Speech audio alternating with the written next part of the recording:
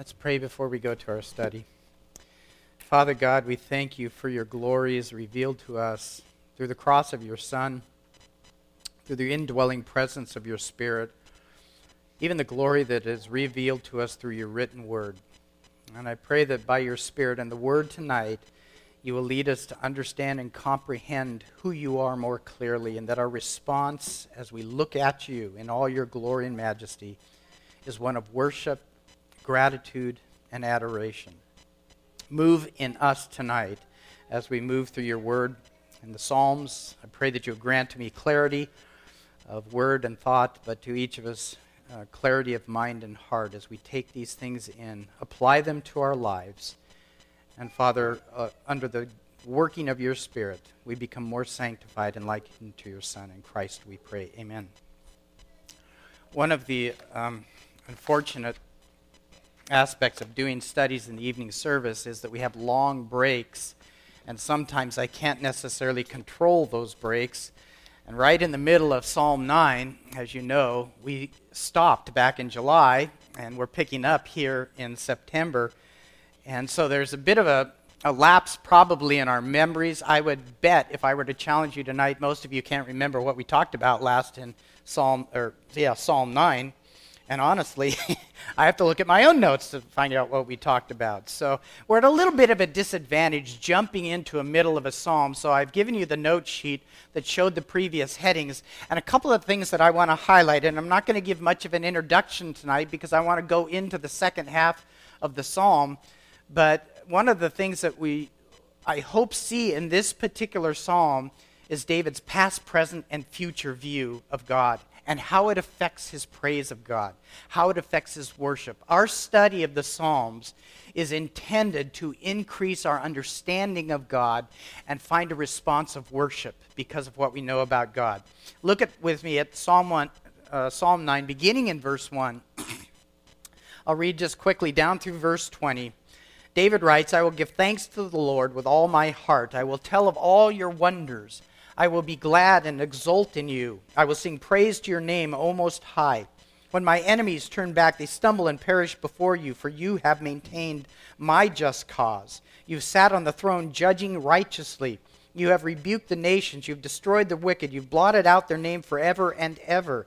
The enemy has come to an end in perpetual ruins, and you have uprooted the cities. The very memory of them has perished, but the Lord abides forever. He has established his throne for judgment, and he will judge the world in righteousness. He will execute judgment for the peoples with equity. The Lord also will be a stronghold for the oppressed, a stronghold in times of trouble. And those who know your name will put their trust in you. For you, O Lord, have not forsaken those who seek you. Sing praises to the Lord who dwell in Zion. Declare among the peoples his deeds. For he who requires blood remembers them. He does not forget the cry of the afflicted." And this is where we're going to begin tonight. "Be gracious to me, O Lord. See my affliction from those who hate me. You who lift me up from the gates of death, that I may tell of all your praises, that in the gates of the daughters of Zion I may rejoice in your salvation. The nations have sunk down in the pit which they have made, in the net which they hid. Their own foot has been caught. The Lord has made himself known. He has executed judgment. In the work of his own hands, the wicked is snared. The wicked will return to Sheol, even all the nations who forget God, for the needy will not always be forgotten, nor the hope of the afflicted perish forever. Arise, O Lord. Do not let man prevail.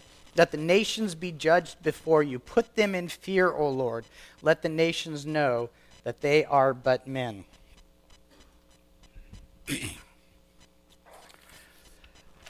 I've entitled this particular psalm, Grateful Praise, which really is a name that could be fixed on most any of the psalms. But I have fixed it on this particular one because all throughout this psalm there is praise. Even as it's talking about the judgment of God, there is praise. And what I particularly like, as I mentioned a moment ago, is that past, present, future look of God. As David writes this song of praise to the Lord, he has that perspective, that tense, if you will, the past, the present, and the future. And we're going to see that again this evening. But the first 6 verses clearly praise for past wonders. David is looking at what God has done for him. And you will notice that it builds upon his confidence and his trust in the Lord, as now in verse 13, he turns his attention to the present praises. And then in verse 7 to 12, we consider David praising God for the future judgments that he was going to bring against the wicked. Tonight, we are considering the present assurances that David has in praising God, and you will notice that a good part of this second half of the psalm is a psalm of prayer. And we're going to talk about that. There's a prayer at the beginning in verse 13 and 14, and a prayer at the end there in verse 19 and 20. But the third and final series of verses that we're looking at tonight is going to find David praising the Lord for the present assurance of God that he needed to walk through his afflictions, as noted in verse 13. And some of the subjects you will note in verse 13 to verse 20 do have a future outlook. So David isn't ignoring what God will yet do, but the context of David's prayer and praises here deal largely with his present needs and hopes, and therefore he takes hold of what will yet come. He's confident in the Lord, in what will yet come, for his present needs and necessities. And David was so assured of what the Lord will do in the future that his present appeals for grace bring him to praise God. And because one of the reasons that we're studying the Psalms is that we might grow in our worship of God, it is important that we learn what the psalmist is teaching us about worship.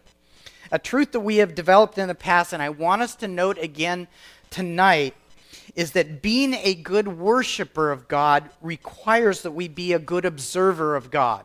I noted that in our last study in July, but we're going to see it, I think, so clearly tonight.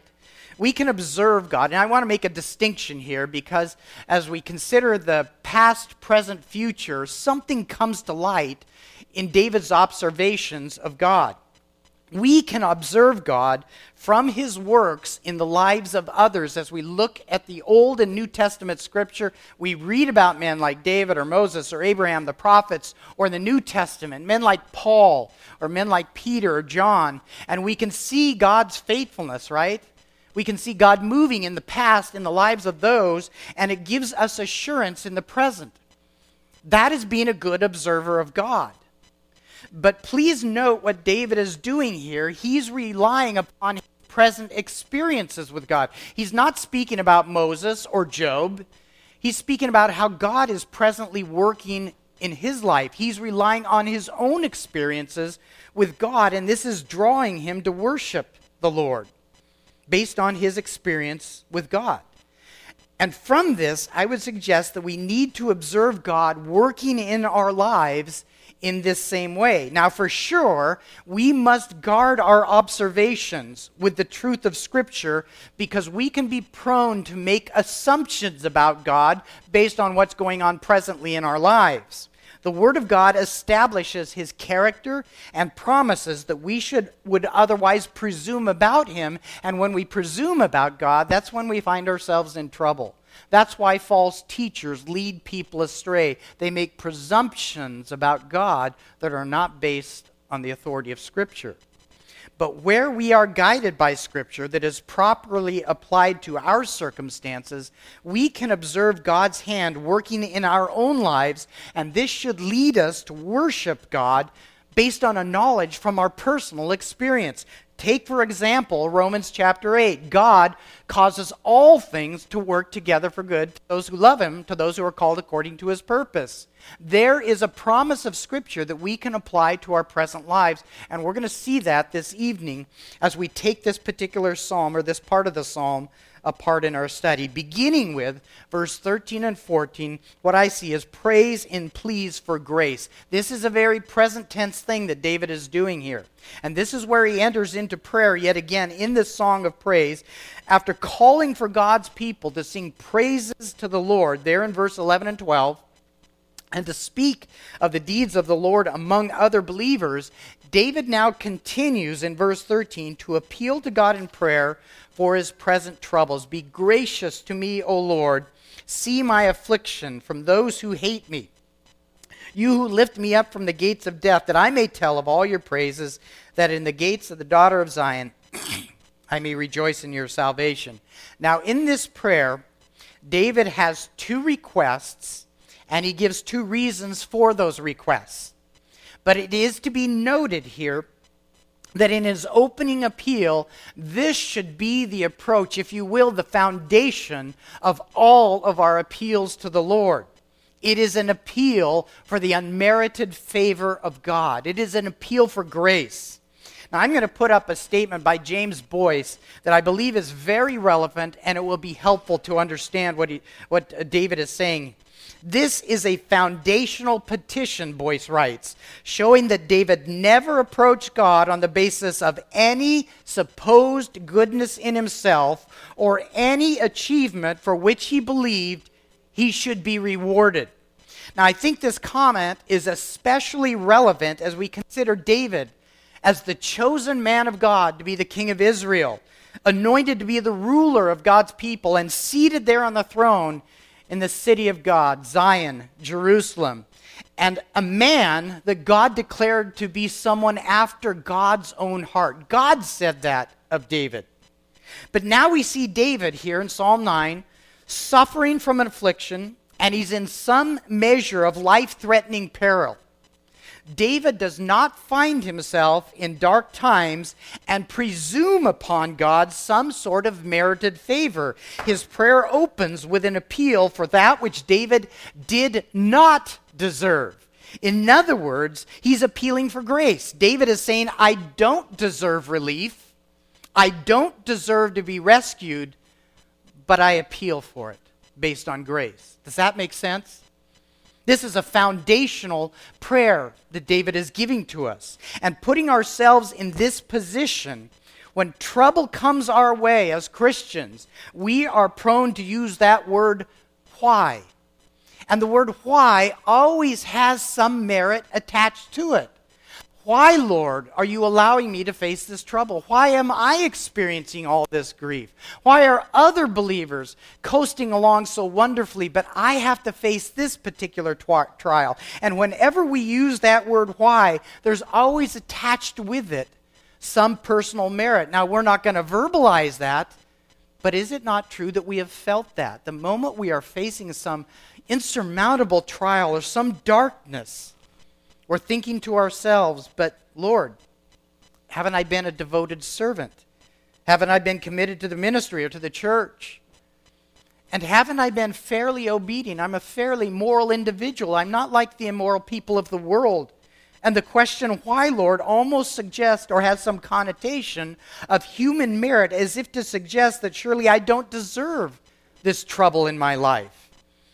Psalms of praise like this one teach us that no matter our circumstance, no matter our appeal to God in prayer, grace is what we rest upon. It has to be the foundation of our appeals to the Lord. Even troubles, if you will think of it in this light, even troubles that we face in life are permitted by God as something you do not deserve, because he promises to work out some good through that trial. Let's just use Romans 5 as an example, because all of you know this text. So let's take that Romans 5 passage and use it as an example here to what is meant by this gracious appeal, this appeal for grace. In Romans chapter 5, and if you will look at these verses with me, verse 3, 4, and 5, Paul says, I rejoice, I exult in our tribulations, knowing that tribulation brings about perseverance, perseverance proven character hope, and hope does not disappoint, because the love of God has been poured out within our hearts through the Holy Spirit who is given to us. Now, what David is pointing out here is that in this tribulation that God permits us to walk through, he's doing some spiritual work on our lives that we do not deserve. And we see that because if you back up to verse 2, the Apostle Paul names this as our foundation. Look at verse 1 and 2. Therefore, having been justified by faith, we have peace with God through our Lord Jesus Christ, through whom also we have obtained our introduction by faith into this grace in which we what? Stand. Grace is the foundation here. And we exult in hope of the glory of God. And therefore, based on that grace that we stand upon in our salvation, God graciously permits us to enter into these tribulations knowing that we need perseverance. We don't deserve it, but He's going to teach it to us. And having gained that perseverance, we're going to obtain a proven character that we did not have before. And with that proven character comes this hope. And notice none of this is stuff that we deserve. But in verse 5, it's because of the love of God that has been poured out within our hearts through the Holy Spirit that was given to us as a gift, mind you. It's because of God's love. So even the trouble, the afflictions, the trials are things we do not deserve to enter into with our God who has been given to us in His indwelling Spirit. And He's going to take us through those trials and do this gracious work that we do not deserve. Now, with this truth before us, if we should find ourselves in difficult times and we wondered what good might be in this trouble that we're in, and we cry out to the Lord, might we suggest that the very first prayer out of our lips is this: be gracious to me, O Lord. I need grace because I don't deserve you working in my life. It's grace that will build this foundation of prayer. David then, going back to Psalm 9, 2 requests are made of God. Now, David is not specific with the particular trouble that he faces, but a couple of things seem apparent. There are enemies that hate him, that are afflicting him in some way, causing him no small measure of suffering.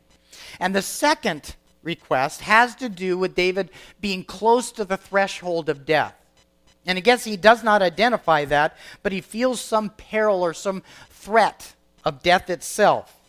Now, the second peril is certainly not uncommon for David. As we read of his life, this man is often on the run and often in fear of his life. What specific circumstance is meant here, we are not certain of. Yet both with the affliction and the fear of death, David appeals for God's grace, His unmerited favor, to bring him relief and to rescue him. And this brings us to 2 reasons that are given for those requests. Now, the first is rather obvious. It has just been mentioned in that David hopes that God will deliver him from these troubles. God will rescue him. Now, I don't want to breeze by this too quickly because we need to state the obvious here. This shows us that we are in good company to lay our troubles before the Lord in prayer before His throne of grace. Now, it is quite possible that we pray more for our temporal and physical troubles than our spiritual needs. And I think it's the better part of wisdom to not neglect the sometimes weightier spiritual needs that we do have. At the same time, we should observe that David very often in the Psalms is pleading for God's grace for some temporal or physical trial that he is going through and he wants relief from, as he is here in Psalm 9. And we see this in other passages in our Philippians study. Remember, Paul was passionately appealing to the Lord in chapter 2 for the life of Epaphroditus. He was praying for a sick man. We do that often in our evening services. Now, it's probably true that we pray so much for the temporal that we may neglect the spiritual. But we also don't want to treat praying for the temporal and the physical as an unnecessary matter or as something that is a waste of God's time, or even think that such a prayer is more worldly or less spiritual. It is not. Prayer is a humble appeal for grace and an expression of our full dependence on the mercies of God to provide what is needed both in the spiritual realm and the physical realm. Neither should be neglected. And both appeals honor God because we're coming to Him for grace. Now, the second reason that David appeals in prayer for grace is that he was concerned for the testimony of the Lord. And you see that in verse 14. He's concerned for the reputation of the Lord. David wants the Lord to answer his prayers so that he can boast of the Lord's power and the Lord's mercy to the citizens of the city, as we read about there in verse 14. In addition, notice at the end of verse 14, David longs for the joy that God's rescuing grace will bring to him, that I may rejoice in your salvation. And this is where I want us to come again to that idea of being a good observer of God. It teaches us to observe and watch God work when we pray for help. We're not simply to pray and move on, forgetting that which we've asked God help for. This is something that we may be guilty of, especially when we come to an evening service like this and we pray for one another, or somebody puts out a prayer request. Tonight we'll pray for those prayer requests. Do we continue to remember those things? Do we continue to watch God work in those prayers? Because we know that God isn't necessarily going to move tonight to answer that prayer. He may answer tomorrow. He may answer next week or next year or 10 years from now. Perhaps God will allow the trial to remain. And if we observe God working in allowing that trial to remain, are we observing how God is causing his good to be worked out there as Romans 8 promises? As Romans 5 has declared? Are we actually observing God perform a spiritual work as we've prayed for that thing, that trial, that affliction, and God has seen fit to not remove it from our lives? But we're working through that trial, and God has promised to work all good out of this thing. And perseverance and proven character coming to light. Do we observe God working in that? On the other hand, we may see God powerfully remove the trial and rescue and relieve the suffering.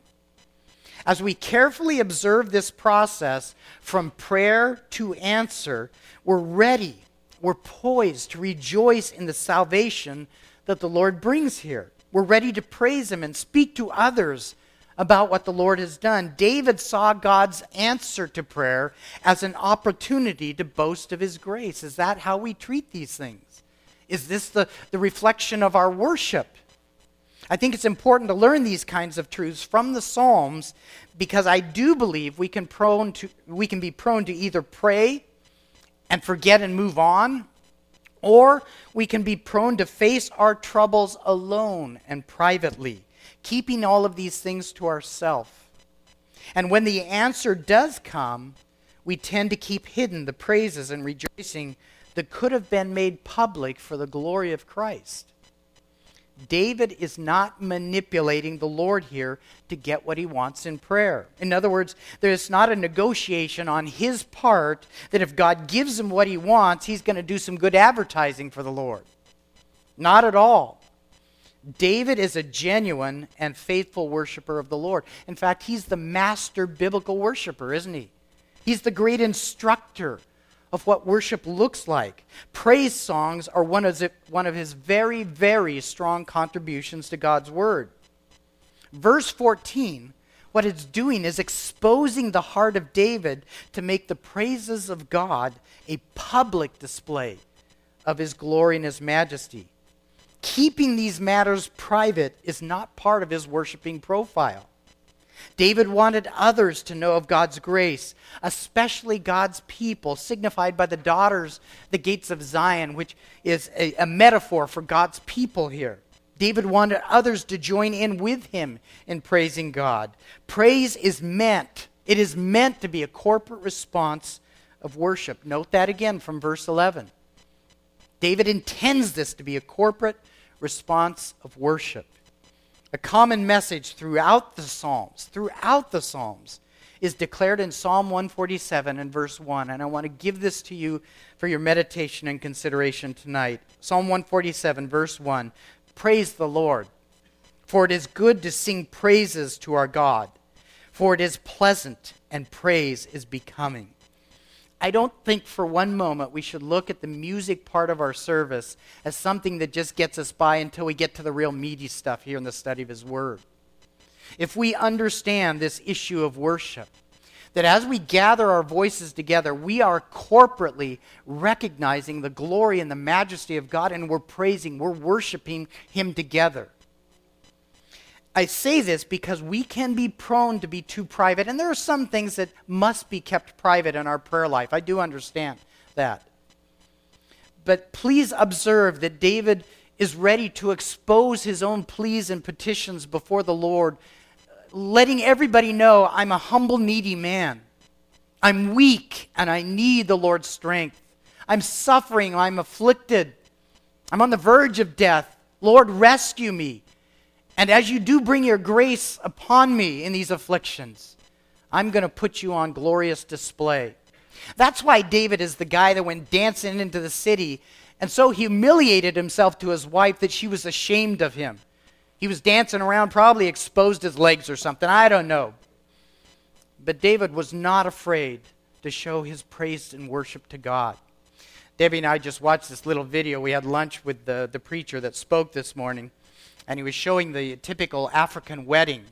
And after the wedding, they gather around for these receptions. As they're moving, the whole throng of people are moving into the reception. They're bouncing, and they're moving kind of in a rhythm.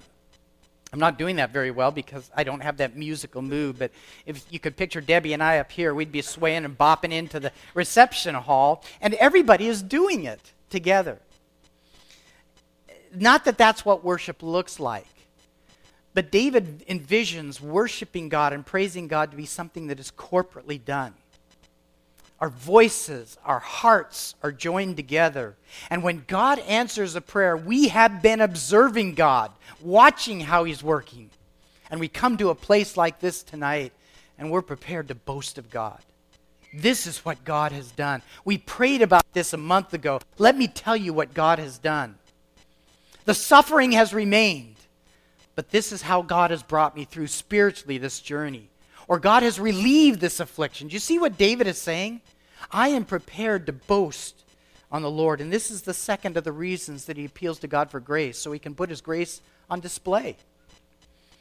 And this brings us to our second part tonight, praise in expectation of judgment. In expectation of judgment, verse 15 through verse 18. This section is largely about God's judgment of wicked men.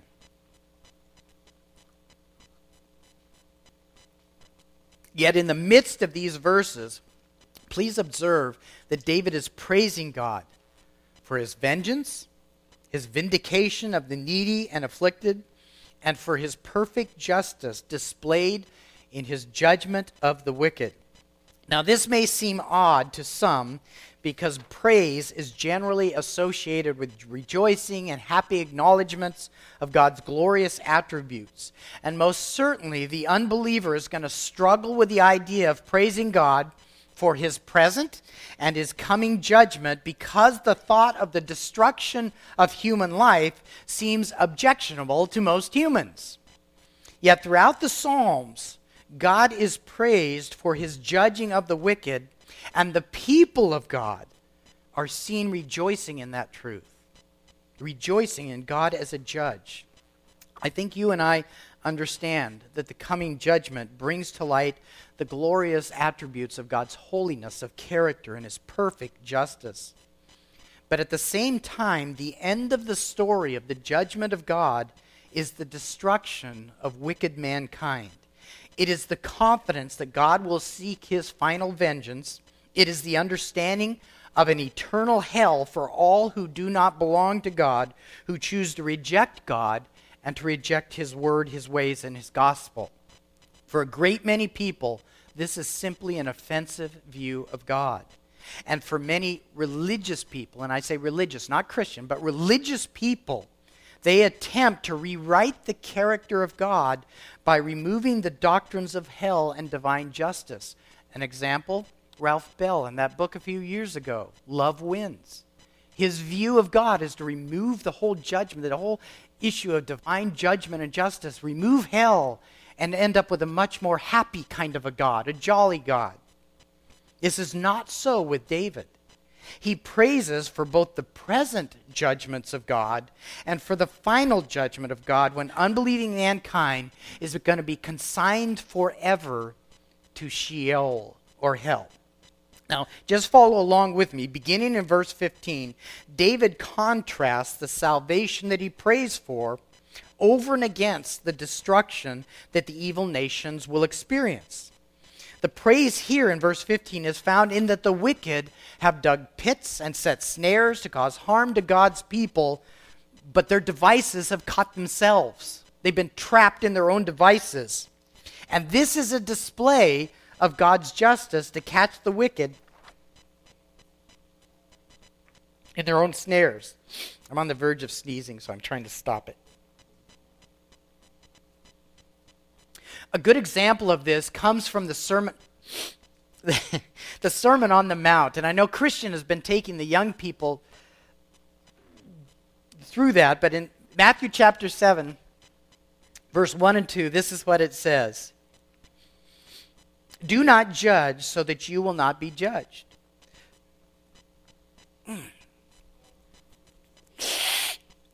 Excuse me.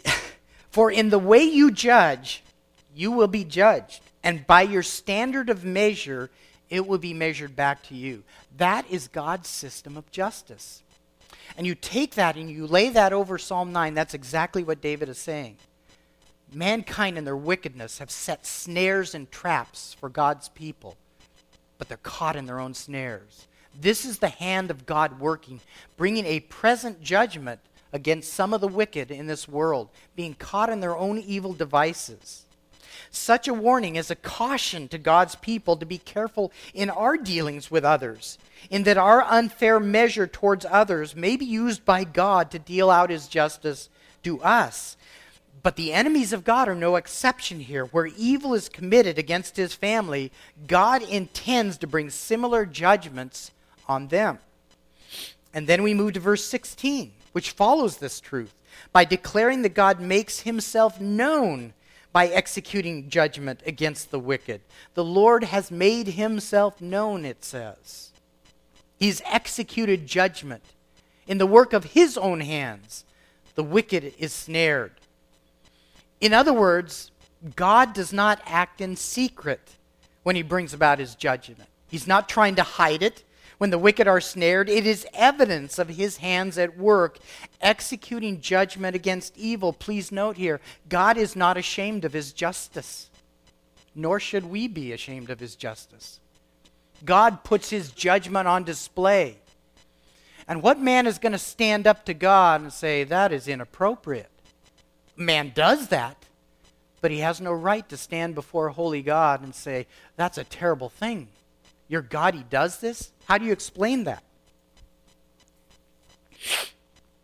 Clearly, God is not ashamed of his judgments, nor should the people of God. And verse 16 then ends with two kind of untranslated words, Higgaion and Selah. Now, Selah is one we're familiar with because it's that kind of musical pause that we see throughout the Psalms.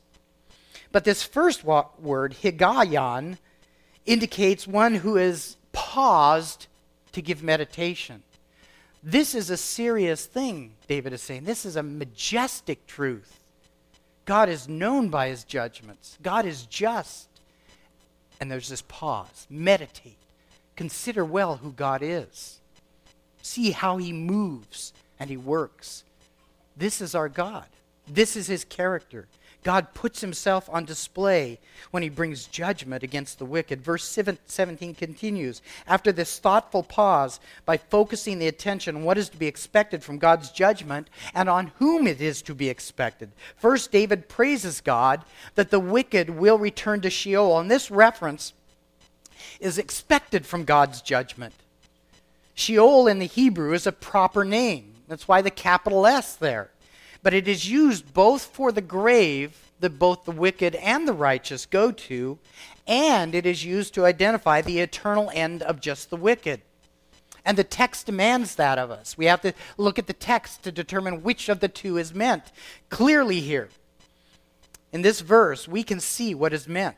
The wicked will return to Sheol, even all the nations who forget God. The context of David's identification of this Sheol is something that is consigned for the wicked. Well, that can't refer to just the grave or being buried in the ground because both the righteous and the wicked end up in that end. So the use of Sheol here is a reference to the fiery hell of God's judgment that is determined for the wicked and the wicked alone. Adding to this, notice the second half of that verse. David adds a puzzling addition to the wicked at the end of this verse by saying that along with the wicked, those who merely forget God are destined for this same hell. In other words, the decent and honest among men who simply have no interest in the Lord God are going to be consigned to the same eternal abode as the most wicked of men. This is what Charles Spurgeon says of this verse. Listen carefully to what he's saying. How solemn is the 17th verse, especially in its warning to forgetters of God. The moral who are not devout, the honest who are not prayerful, the benevolent who are not believing, the amiable who are not converted. These must all have their portion with the openly wicked in the hell which is prepared for the devil and his angels. He goes on to write, forgetfulness seems a small sin, but it brings eternal wrath upon the man who lives and dies in it. In other words, don't ignore God. You don't dismiss God. You don't treat God as if he's irrelevant. Indifference will consign people to the same end as the most wicked. This is what Spurgeon is saying, because this is what verse 17 is saying. Sheol is the end of God's judgment for the wicked and for those that just have no use for God. They're indifferent towards him and they forget God. Verse 18 then brings to a close this discussion on David's description of God's judgment. This verse introduces something of why such a discussion is worthy of our praises. God will bring his justices so that we know that the needy and the afflicted will not be forgotten in their misery, and it gives them a hope to fix their spiritual gaze on. Consider certain words that are characteristic of our Christian journey, our Christian experience. Words like faithfulness, devotion, perseverance, steadfastness, among many others. These are expressions that define the Christian journey, right? What all of these have in common is that they are challenged by a common enemy, those who oppose God and his people. We're called by Christ to be faithful to him and his word against the pressures that would cause us to be unfaithful. We're to be devoted to Christ against the pressure to defect, to persevere against the pressure to give up, to be steadfast against the pressure towards indifference. The very fact that our Christian experience in this world is one that is to exhibit faithfulness, devotion, perseverance, and these kinds of things is because there's that which is opposing us. Jesus warned that the Christian life would find us hated and opposed by the world just as they hated and opposed him. And one of the great incentives that you and I have to continue to be faithful, to continue in devotion, to persevere when evil threatens our devotion to Christ is that whether in this life or the next, God is going to answer man's evil with his perfect justice. And so we can praise God for the coming judgment because it gives us a purpose to continue to press on. It's that which encourages us to be devoted and faithful. God does not forget the needy. There is an end to the affliction of sinful man. We have hope because God's eternal judgment is coming. His justice will win in the end, and all of the world's wicked offenses will face his vengeance. Praising God for the dreadfulness of his day of judgment may seem offensive to the world, but it gives to the Christian hope. It gives us a target. It exhorts us and encourages us to be faithful and to persevere. And this brings us to verse 19 and 20, a praise and petition for fear. Arise, O Lord, do not let man prevail. Let the nations be judged before you. Put them in fear, O Lord. Let the nations know that they are but men. This Old Testament hymn ends with another prayer by David, and this time a petition calling for the Lord to arise and bring about his judgment against the nation.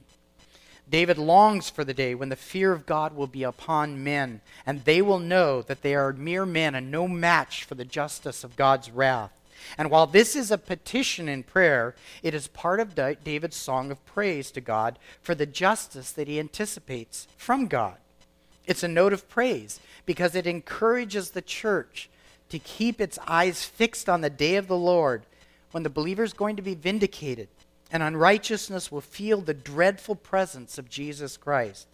There is one thing that is so common among those who torment the church and who despise the word of God and who refuse to repent before the Lord.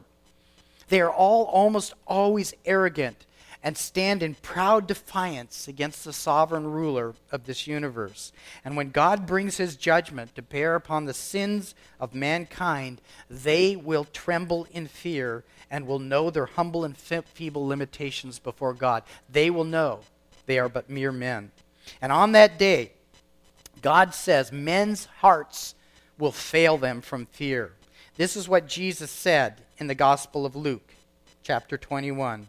From fear and the expectation of the things which are coming upon the world, for the powers of the heaven will be shaken. Men's hearts will fail them from fear and the expectation of what is to come. This week, the news network has been warning of the great power and the force of Hurricane Florence. The wind, the rain, the storm surge overpower man's best efforts to control it. And so you know that the news has been, and the police and the emergency services have been warning people to do what? Flee, get away, don't stay put, because they can't control the power of the storm.